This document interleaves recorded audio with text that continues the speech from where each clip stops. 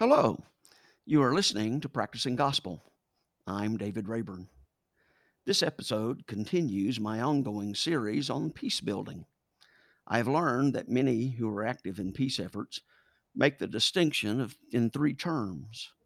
Peacekeeping is used to describe military intervention and efforts at keeping violence in check. Peacemaking is often applied to national, international, and large group efforts of diplomacy. But peace building, however, includes those efforts on any level, especially on a personal level, of developing the habits and relationships that prevent violence. I first learned of these distinctions from Rabbi Amy Eilberg's wonderful book, From Enemy to Friend: Jewish Wisdom in the Pursuit of Peace, but have since seen their use in others. This series was inspired by my discovery of Drs. Ephraim Omar and Michael Dufay's important book, Peacemaking and the Challenge of Violence in World Religions. In that work, they provide a resource for learning about the understanding of peace and peace building resources from practitioners of 7 of the world religions. This series is modeling after that book by having conversations about peace and peace building with peace activists from different faiths and humanistic perspectives. Today, I am having a conversation with Judaism. This is an especially important and meaningful day to be doing so because it is Holocaust Remembrance Day. If there ever was an experience that should propel our interfaith and interhuman efforts of peace building, it is the memory of that experience. My guest today is Rabbi Nancy Fuchs Kramer. Rabbi Kramer has done so many creative and innovative initiatives and has been so extensively involved in peace building efforts that I could spend the whole episode delightfully reading her resume. But what I will say is that Rabbi Kramer is a part of the Reconstructionist Judaism. She did her rabbinical study at Reconstructionist Rabbinical College and is now Associate Professor Emeritus at the Rabbinical College. She earned her PhD at Temple University in Religious Studies and has been active in interfaith activities for nearly 4 decades. You can learn more about Rabbi Kramer at reconstructingjudaism.org or by Googling her. I will also have links on my website at practicing-gospel.blubry.net. I'm going to be drawing my questions and discussion for Rabbi Kramer from 3 resources: from her contribution to the book, Strangers, Neighbors, Friends, Muslims, Christians, Jewish Reflections on Compassion and Peace, which Rabbi Kramer co-authored with Kelly James Clark and Aziz Abu Sarah, her book, Parenting as a Spiritual Journey, and the Reconstruction Judaism website. So, Rabbi Kramer, thank you for being with me today. I am delighted and very honored. Why don't we begin by letting you talk about your own spiritual journey, especially as that led you into becoming a rabbi, and also as that led you into being an activist in peace building. So thank you. It's a pleasure to be with you today, especially on Yom HaShoah, the Day of Holocaust Remembrance. Thank you for mentioning that. Strangely enough, my journey into the rabbinate involves the Holocaust. Not personally, I didn't grow up with knowing family members that had died. I grew up in the 1950s. But as I was getting ready to graduate from college in 1974, I happened to attend a conference called Auschwitz: Beginning of a New Era? And it was held in New York City at an Episcopal cathedral. And the purpose of that conference was to initiate a conversation that really hadn't been happening so much yet among Christians about the legacy of the Holocaust and about the Christian role in creating the seeds that made it possible for there to be a Holocaust in Germany and Europe in the 30s and 40s. And I was very moved by that conference. I was sort of wondering what I was going to do with my life. I knew it was going to have something to do with religion. That was very clear to me. But when I went to that conference, I was so impressed by Christian scholars who were devoting their lives really to reconstructing, as we would call it in our movement, their own heritage, their own theology, their liturgy, their textbooks, their passion plays. They were really trying to rethink everything from the ground up to try to understand, could Christianity really not be a source of hate, but a source of healing, as it was meant to be in their view. And I got so excited about this whole enterprise. I thought, I want to be an ally in that work. And so I actually ended up going to rabbinical school in Philadelphia. And at the same time, going to a doctoral program at Temple University, where I studied with some of the leading people in that field of Jewish Christian relations at the time, Paul Van Buren, Franklin Littell, Father Gerard Sloyan, Leonard Swidler. These were the luminaries in that work. And I had the honor of spending my early years, and this was like 77 to 90, well, not 90, but 77 to 82, studying with them. Even at the same time, I was pursuing my rabbinical studies at the Reconstructionist Rabbinical College. But I always had my idea that I wanted to be an interfaith educator. How that happened and how I ended up, that work ended up morphing considerably for me over the years, but that's a longer story. Right now, you just wanted to know how I got into it. So that's what I'm telling you. Well, and from your own heritage, what have been the primary resources that you've drawn from to do your work? Well, it depends again what you mean by my work. When my work was really working with Christians, as seeing them being allies to Jews and working with them to try to rethink Christianity, the main thing that I brought to the table was my willingness as a Jew to be part of that enterprise. And the Jewish tradition was basically saying, hey, guys, this is your tradition. You got to fix it. But we're really, really eager to see how you do that. And that was it wasn't really calling on me to do. It was a different kind of work. I was kind of like assisting them in their prophetic witness to their own communities, around anti-Semitism and anti-Judaism. And to the extent that they wanted to show their communities that anti-Judaism was misguided, anti-Semitism was misguided, I could provide information. I could certainly be the Jew that would talk to them about what Judaism really is all about.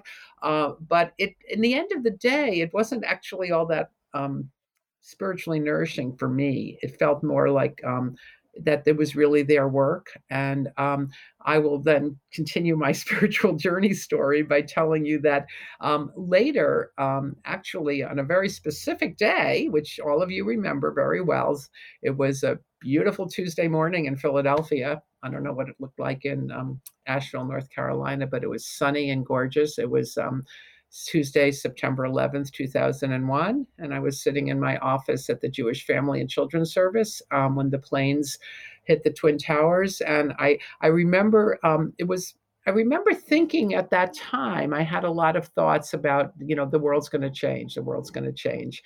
But what I didn't know until maybe a week later was how it was going to restart my career, my calling as an interfaith educator, because it was pretty clear to me very soon after that, and I maybe it was 2 weeks later, that it became clear to me that something was afoot in this country, and it had to do with a rise in Islamophobia.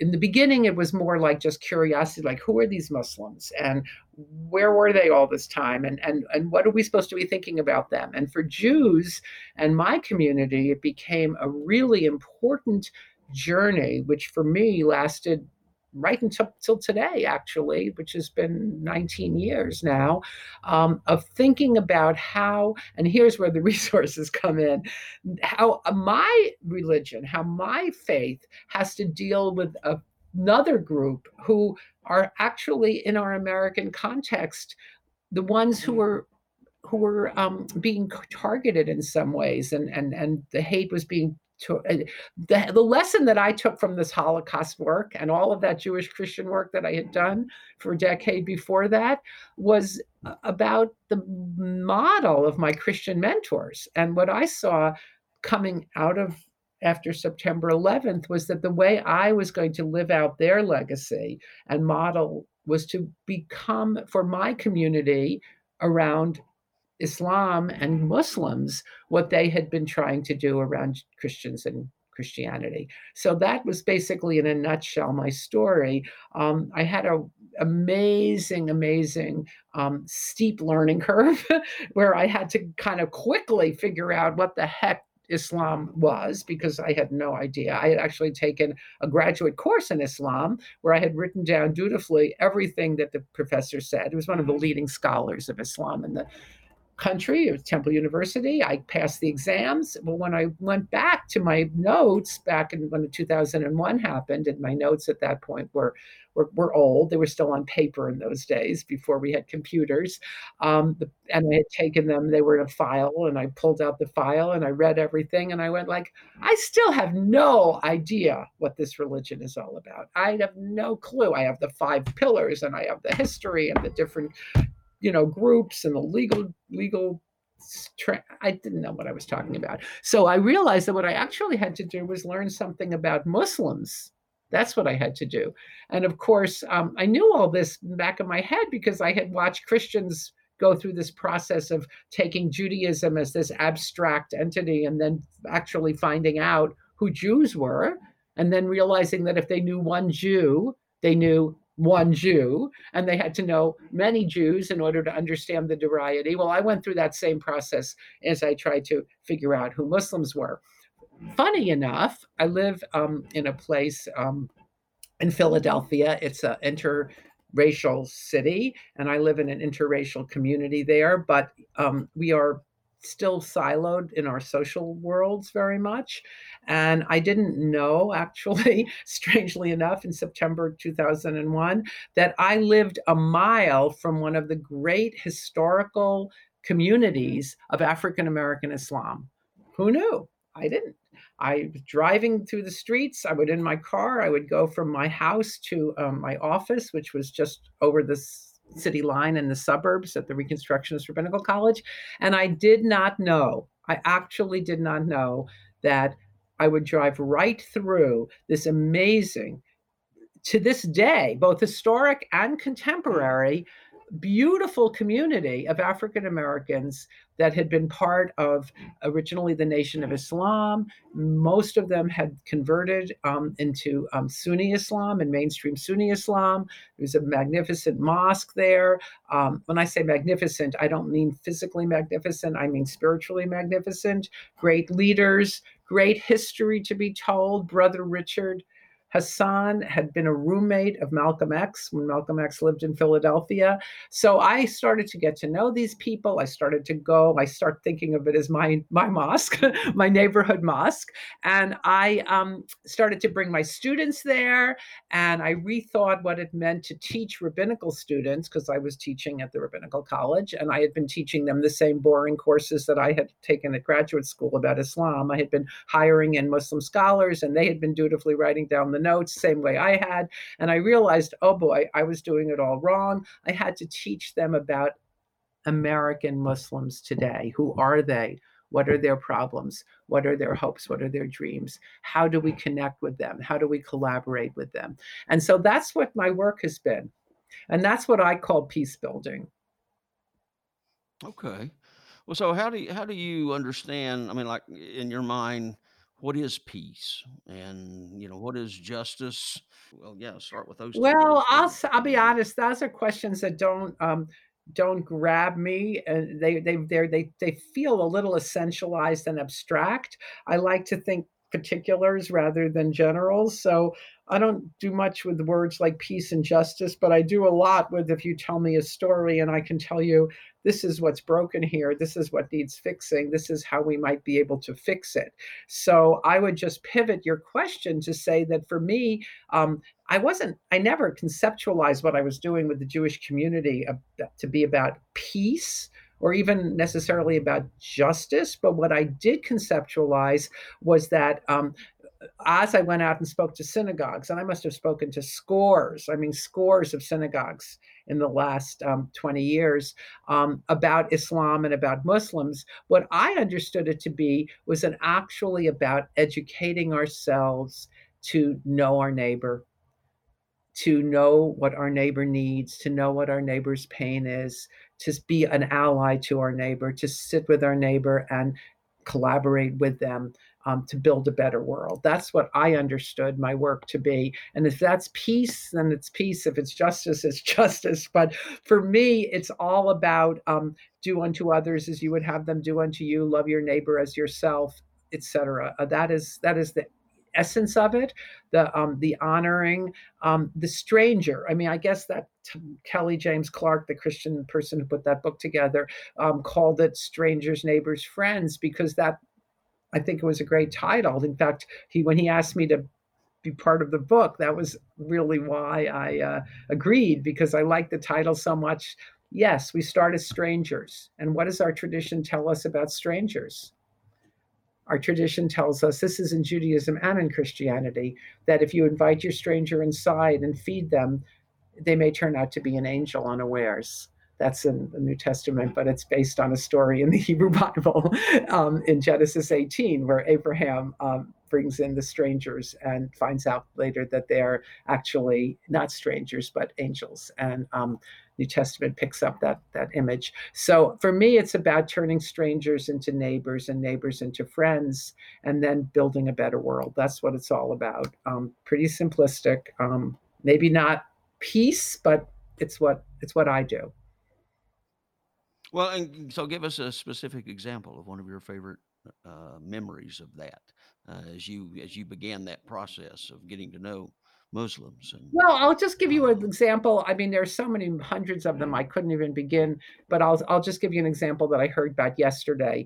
I ran a program for campus chaplains, and I invited them to come together to go on retreats together and to talk about their spiritual practices and to share them. It was part of a Henry Luce Foundation grant that I had for 3 years. So yesterday, I heard from one of my chaplains who had been part of this program, a Muslim who it serves at Temple University.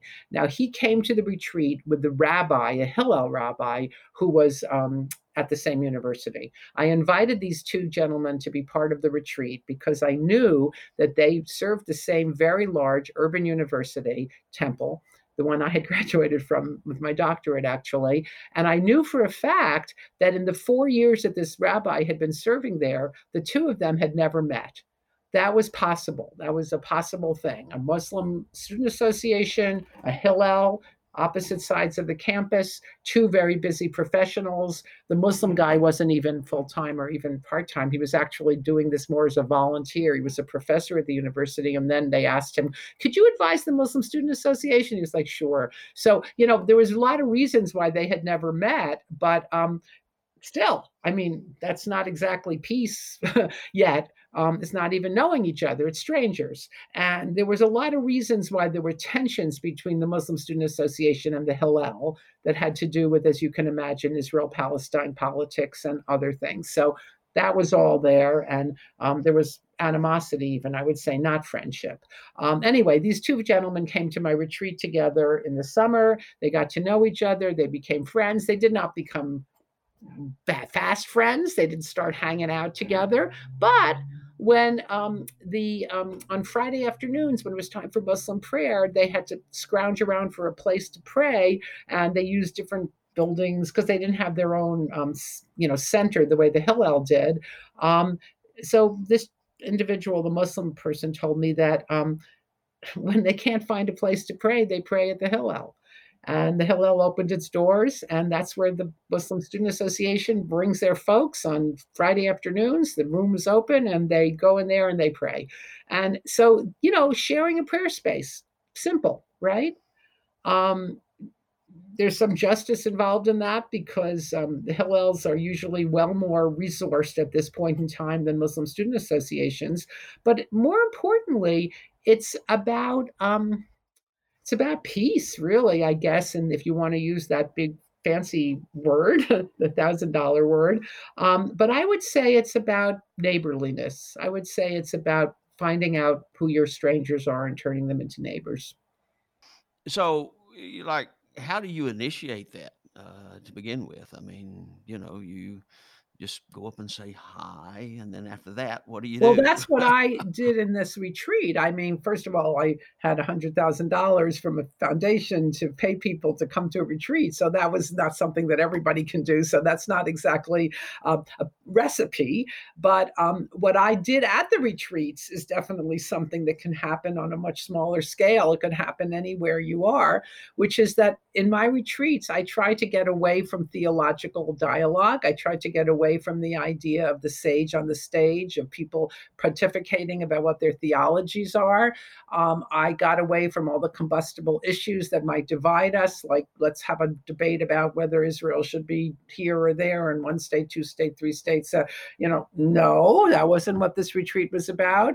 I tried to get away from all the things that usually make interfaith dialogue a head thing and turn it more into a heart thing. And I went to this notion that I think, David, you're very interested in, because I went and preparing for this interview, I listened to another interview that you had on the line, and it had to do with a guy who was talking about spiritual practices for resilience.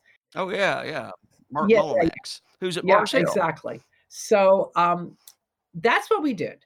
What I find really powerful is to take people and say, sit down, tell us how your tradition helps you find the interruptions in your life, or the disciplines, or whatever you want to call it, the practices that you do that help you show up as the person you want to be, that help you show up as your better self. And when we do that, when we talk about those things, when we show each other those, when we share them, when we actually do them together at these retreats, the interesting thing about the retreat was that we would sit, and a Buddhist would tell us about meditation, and then we would meditate with her for an hour. Or if there was a Muslim telling us about prayer, stationary standing prayer, statutory prayer, the prayer that you do 5 times a day, which is actually salat, which is different from the prayer from the heart that you do when you're in a place of, oh my God, a certain kind of invitation to prayer that comes from inside. But the statutory prayer of Islam, the 5 times a day prayer with the kneeling and the particular words that are said from Quran, when a woman or a man who is a leader in Islam would teach at our retreat, they would often choose to teach us that practice. And they would tell us about that practice and how that practice becomes a scaffolding for their day, and what it means to get down on your knees 5 times a day, or multiple times a day, because you get down on your knees more than once each time. And we would then get a chance to do that with them. We would get down and we would do it, and we would see what it felt like to have your shoulder against shoulder and do that prayer together. And it was really, really powerful to realize in your body what it meant to be part of that practice. And this is not about syncretism. It's not about making one great big soup of interfaith New Age mush that everybody can then do everything together and call it something other than whatever. It's not really anything. It's just a mix of things. It's not about that. It's about each thing in its particularity having its own distinctive and real value. And let me just pause now to say that all the people that I have worked with to do this work, it has been hardest for the Christian Protestants to understand this. Everybody else gets it almost immediately. They go, okay, I got my practice. I'm going to go. Here we go. We're going to do this chanting. We're going to do this meditation. We're going to do this standing prayer. We're going to do this, that, the other thing. The Jews come in with theirs. Catholics have all kinds of things that they have, where there's contemplative prayers and different things that they do, that Stations of the Cross, whatever. And when I've done this work, when I've interviewed Protestants, they're like, I don't know, like, I'll tell you about my ideas and, this and that. And I'm like, no, I don't want you to tell me ideas. I want you to tell me what you do every single day And it's been very interesting. And then the other piece that's hard for Christians, although it doesn't seem to be hard for everybody else, the Hindus, oh, by the way, Hindus love this. They do their chanting and they talk about that.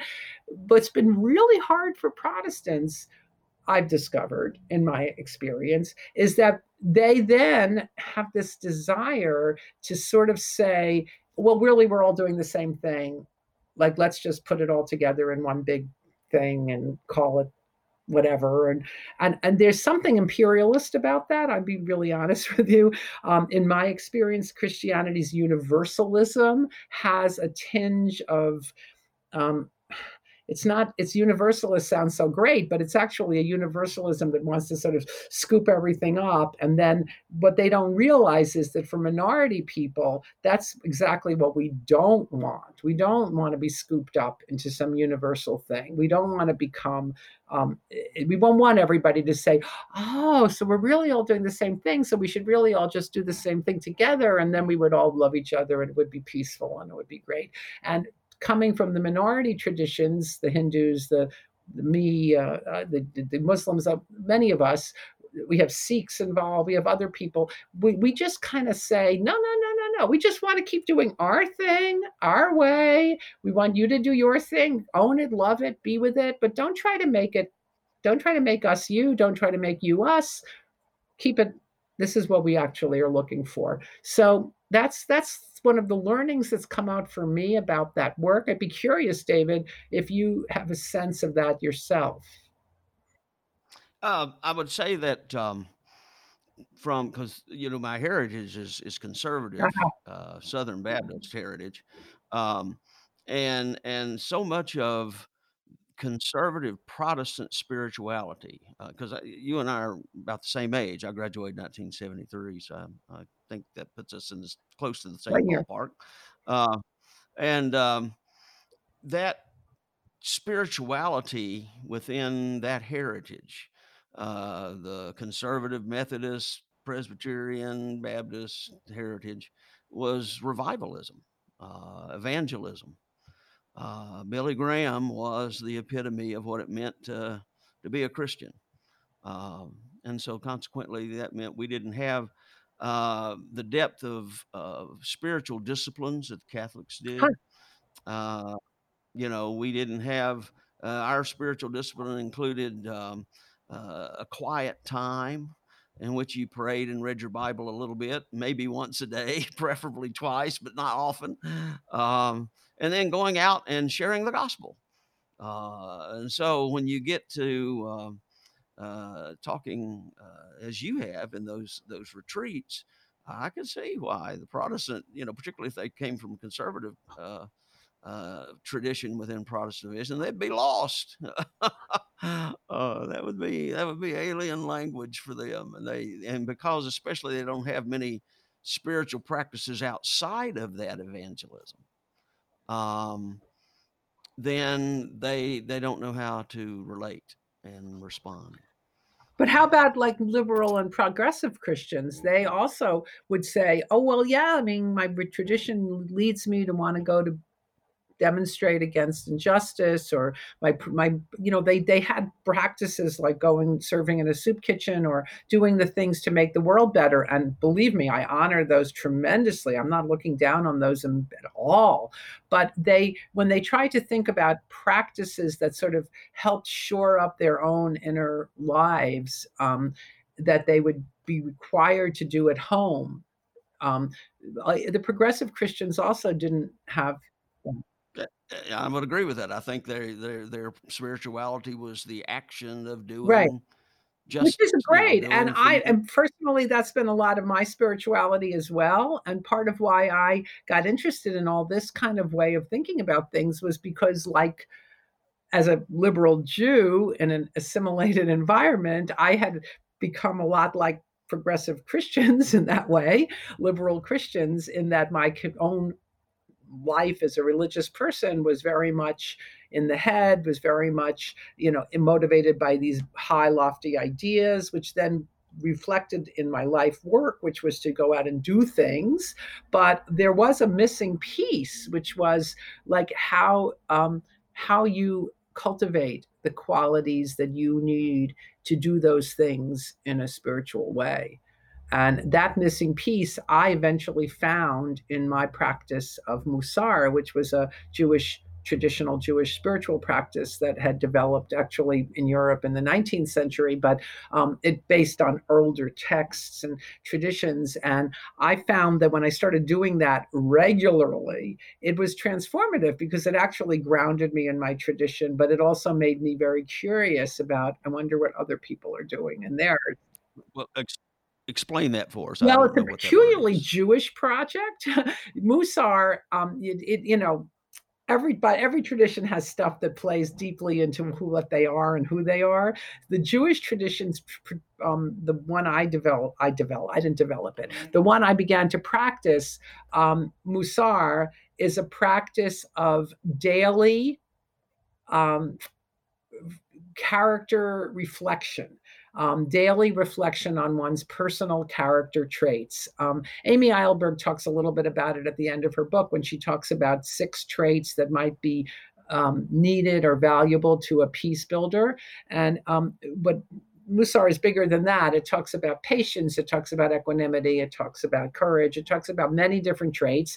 But the way in which you cultivate these traits, wait for this is very Jewish, is that you read texts about them. And then, wait for this is also very Jewish, you talk about that reading and that studying with others. So it is both communal, it is both textual, and but it is very much about the inner life. It's not about studying a legal text to figure out, what can I carry on Shabbat and whether I can go outside or inside on Shabbat and how far can I walk away from my home without an object in my hand or any of that stuff. I'm giving those examples because I'm studying Daf Yomi right now, which is a daily text study of the Talmud. And we happen to be in Shabbat where that's what we're studying. And I'm like, oh, I see why they developed Musar. So Musar was actually developed by an Orthodox rabbi as a response to a tradition that had gotten too wrapped up in some of the to-dos and not enough in his mind into, what is it going on inside for people and how are they showing up ethically. So not ethically in the sense of big bioethical dilemmas, but in the sense of becoming a mensch, becoming a good person. So that's what Musar is. And the way I practiced Musar was to be part of a VOD, a committee, a community of people who would meet weekly to study these texts. And then I had a chavruta, a partner. This is all part of this system, which I met with on another time during the week. And we would talk about our lives and what things were coming up for us and our children, our parents, our partners, our colleagues. We would talk about that in terms of the text that we were studying. Now, the linchpin of all this is that the texts we're studying come from 16th and 17th century. They're old Jewish texts, funny enough, written by mystics, but they are texts which then became the linchpin of this practice of thinking about very concrete things about what we do in our lives today. And Closely related to that, in your Parenting as a Spiritual Journey book, you also talk relating to the mensch, uh, uh, Edelkeit? Edelkeit. Yeah, well, that's just a Yiddish word that means nobility of spirit. I just happen to like that word. It's not used very often anymore, but you don't often see people have it anymore. But in the old Yiddish language, when I wrote that book, by the way, I had never heard of Musar, and I didn't know very much Yiddish, but I did know, I don't know that much now, but I did know that word Edelkeit. And Edelkeit, as I understood it from listening to my grandparents using it or whatever, it's a language that has had a revival of recent times. But at the time, it was basically one of the things that was crushed and blighted by the Holocaust was Yiddish culture and Yiddish language. It is now having a revival. You see klezmer musicians, you see people studying Yiddish, you see some effort. It's no longer a spoken language except in Orthodox yeshivas, but it is being revived as a beautiful, beautiful core of a culture and tradition that was destroyed, all but destroyed in the Holocaust, which is what we're talking about because today is Holocaust Memorial Day. Anyway, Edelkeit was a word that, from what I could tell, meant a kind of person who had a sweetness, a nobility of spirit, gentleness, a kind of person that you just is a little bit above the fray. And I just like that word a lot. So I mean, well, is that something that you cultivate through you try, Musar? you I mean, try. Musar breaks Edelkeit down into midot, into qualities. Edelkeit is like a big vision. Like you see this person, you go, that such a person. I would want my daughter to be like that. Fortunately for me, I ended up with two daughters who were like that. So I was very lucky. But what Musar does is say, that's all very nice and good, this great vision, but I want to break it down into specific building blocks. And so when you do the work, you talk about specific traits. There's a book that you use in Musar that actually comes from the 19th century by a guy who actually all but stole a whole lot of it from Benjamin Franklin's autobiography, believe it or not. This is one of those weird stories of back and forth culture. Benjamin Franklin, in his autobiography, talks about how he set upon him to become a better person. He broke it down into a bunch of traits. He said, this is one, you should be charitable, you should be patient, you should be compassionate, whatever his traits were. I'm not remembering right now his traits that he listed, but the guy who stole it from him borrowed it from him, plagiarized it, whatever, and made it Jewish, made a list of Jewish traits, and then said, every week you should work on a different one of these. And he listed 13, just like Benjamin Franklin. And he said, when you're done with working on one, you do the next. And when you get to the end, you start again. The great thing about midot, which is in the Jewish understanding, is that each of these traits are called a midah, which means a measure. A measure means that you want the right amount of it, not too much, not too little. So take humility. Humility, according to this understanding, is taking up the right amount of space. That means don't take up too much. It also means don't take up too little. That's the perfect measure, midah, of humility, anava. And so sometimes when we start studying Musar, there's like this big feminist critique where the women come in and say, oh, no, I don't like this practice because it's telling me I should be humble. And women are too humble. They shouldn't be humble. And I'm sure you've heard this conversation often in Christianity, where there's a lot of teaching about being humble and being patient, and then you say, well, this has just been abused, it's kept women down. The pastor tells women, oh, you're being abused by your husband, you just need to be more patient. That's not what this is about at all. It's really clear in this practice that if you're being overly humble, that's not the right midah either. Okay, I can see that. I can understand that. So what is tikkun olam? Okay, so tikkun olam is a phrase that means literally to heal the world. Olam is the world, tikkun is to heal. And it comes from a very old Jewish notion, litaken olam b'malchut Shaddai. It's in one of our earliest prayers and one that we say often. It actually comes out of we say it 3 times a day. It's the Aleinu, the prayer at the end of the service. After you've done all the praying, there's this prayer that says, it's upon us, Aleinu, to make the world better. We have this Jewish mission to do that. And then in that prayer, it says, L'taken olam b'malchut Shaddai. We should mend the world. We should fix the world under the kingdom of heaven.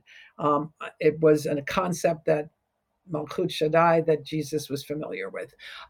It didn't mean social justice activism until the 20th century. And actually in the 60s, it kind of got revived. And there's more to the story. It also was used by mystics to mean something completely similar but different, where the mystics used it in the 16th century to talk about the mystical way of fixing the world, which wasn't fixing the world on material way, but fixing the world spiritually, which would have in their mind material consequences. So every time they did a mitzvah, if it was to pray or if it was whatever, that was a kind of tikkun, of mending, which in the great scheme of things would be part of mending a broken world. It was a beautiful concept. It's a mystical concept. Jump to the 1960s when it started to be popularized as a way for Jewish people to talk about doing the work of the world, doing social justice work. And it became very popular. There's a magazine Michael Lerner started called Tikkun, which is about activism. And it's, some people say, oh, it's a little, we're stealing the idea, we're changing it too much, blah, blah, blah. It doesn't really mean that. Why are we sort of been popularized and made a little bit too simplistic?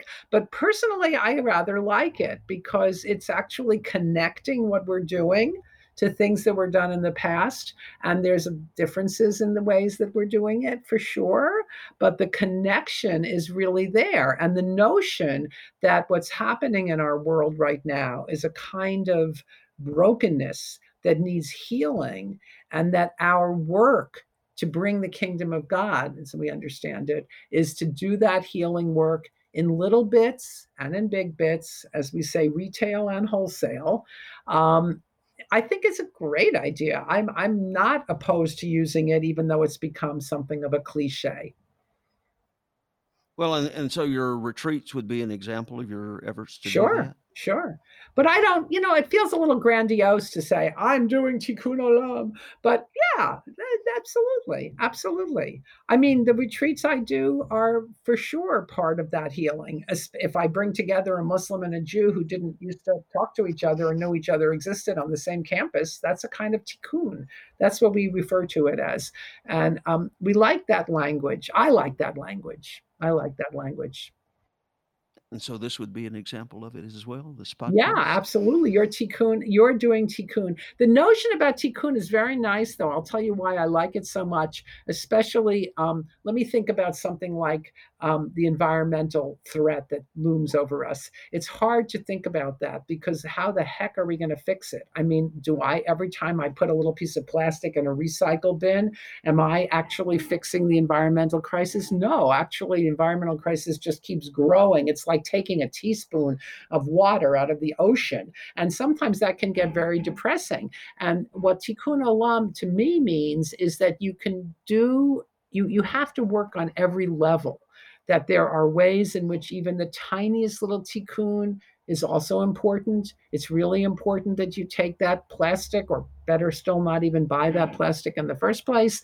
But if you have it, to put it in recycle, that is tikkun. But it's also tikkun to give money to an environmental group. It's also tikkun to march in an environmental justice protest demonstration where they're putting a polluting factory into a poor neighborhood. There's so many, there's level after level after level. And you can get very depressed about fixing the world if you just think, oh, I just want to make the world good. Peace and justice, I want it to happen. But if you think about breaking it down, which is actually in the Jewish tradition what happened with the mystics, I mean, they broke it down. They had no power to fix the world that they were living in, the big world, but they thought they could fix the world by their little acts. And I find that actually helpful. So, in your retreats, when you're sharing different traditions, then what specific tradition did you have others practice from Judaism? Oh, that's great. Well, I'll tell you how that worked. One year, I'm trying to think about that. The first year, somebody talked about Torah study as a spiritual practice. And she led us in a conversation in which she showed us how she would take a Torah text each week and try to find what it meant for her as a person trying to build up her spiritual core. And then everyone worked on that text together, and we all thought about it, even the ones who were Buddhists and Hindus and all the other ones who weren't Jewish, and maybe some of them didn't even know that text. And that was one thing she did. Another year, I shared Musar. Another year, the Jewish person shared a practice of Shabbat. And that was actually so successful. People just loved that. And basically, you wonder, like, how can you share Shabbat? You have an hour and a half with a group of people. We do this in pods of 10 so that people can do sort of a more intimate sharing. In the process, the person explains the practice, they do the practice, and then people talk about how that practice worked for them. So in the case of Shabbat, the person who was sharing it, I'm remembering one time, which was really terrific. The Hillel rabbi from Brown University, Rabbi Michelle Dardashti, we put a white tablecloth down. The 10 people in her pod sat around the tablecloth. She had candles. She had a bottle of wine, grape juice. We use grape juice in deference to Muslims. Jews would have had wine, but we had a little piece of bread. I don't remember how we dug up something that would pretend to be challah at that moment. We were at a retreat center. I don't think they had challah available, but we sat, and then she led us in singing. She led us in prayers for all the blessings that we do at the Shabbat table, the Sabbath table. She talked about what Shabbat means, to what it means to take off your watch, what it means to join in a 24 hours of just respite, of ceasing, of kind of pulling back. And it was beautiful, and everybody participated for the hour or 45 minutes or whatever it was that we communed together around the Shabbat table. And then people reflected about what does it mean for their lives. And again, I was very struck that almost everyone said, gosh, I wish I had something like that forced me to step back, to be quiet, to stop moving and motion and doing. And of course, the Christians knew that Sabbath had been carried over into Christianity on Sunday, but had all but forgotten about in many ways in terms of an actual thing. I mean, when I was in college in Connecticut, I remember you couldn't buy alcohol on Sundays, right? Because the blue laws. Well, that seems to have gone away, but blue laws were Yeah. very, very the last thin remnants of what used to be a huge tradition of, no, Sunday is different. Sunday is different. But then in our American understanding, laws are going to keep you from doing what you want to do. So we don't want that anymore. And now, the malls are open on Sunday, and some people have to go to work, lots of people. Anyway, so Shabbat was one of the practices that was really popular in my programs. Okay.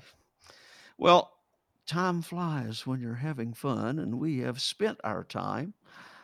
So I want to thank you deeply for being here today, for being my guest. I want to thank you for the work you have done and are doing for making our world a more peaceful and more blessed place. Great. Wonderful. Nice meeting you. Well, it's wonderful to meet you, and thank you. And hopefully, since this is an ongoing series, would you mind us having a further I'd be conversation happy to. sometime? I may have told you everything I Thank know, but I'll try to think of something else.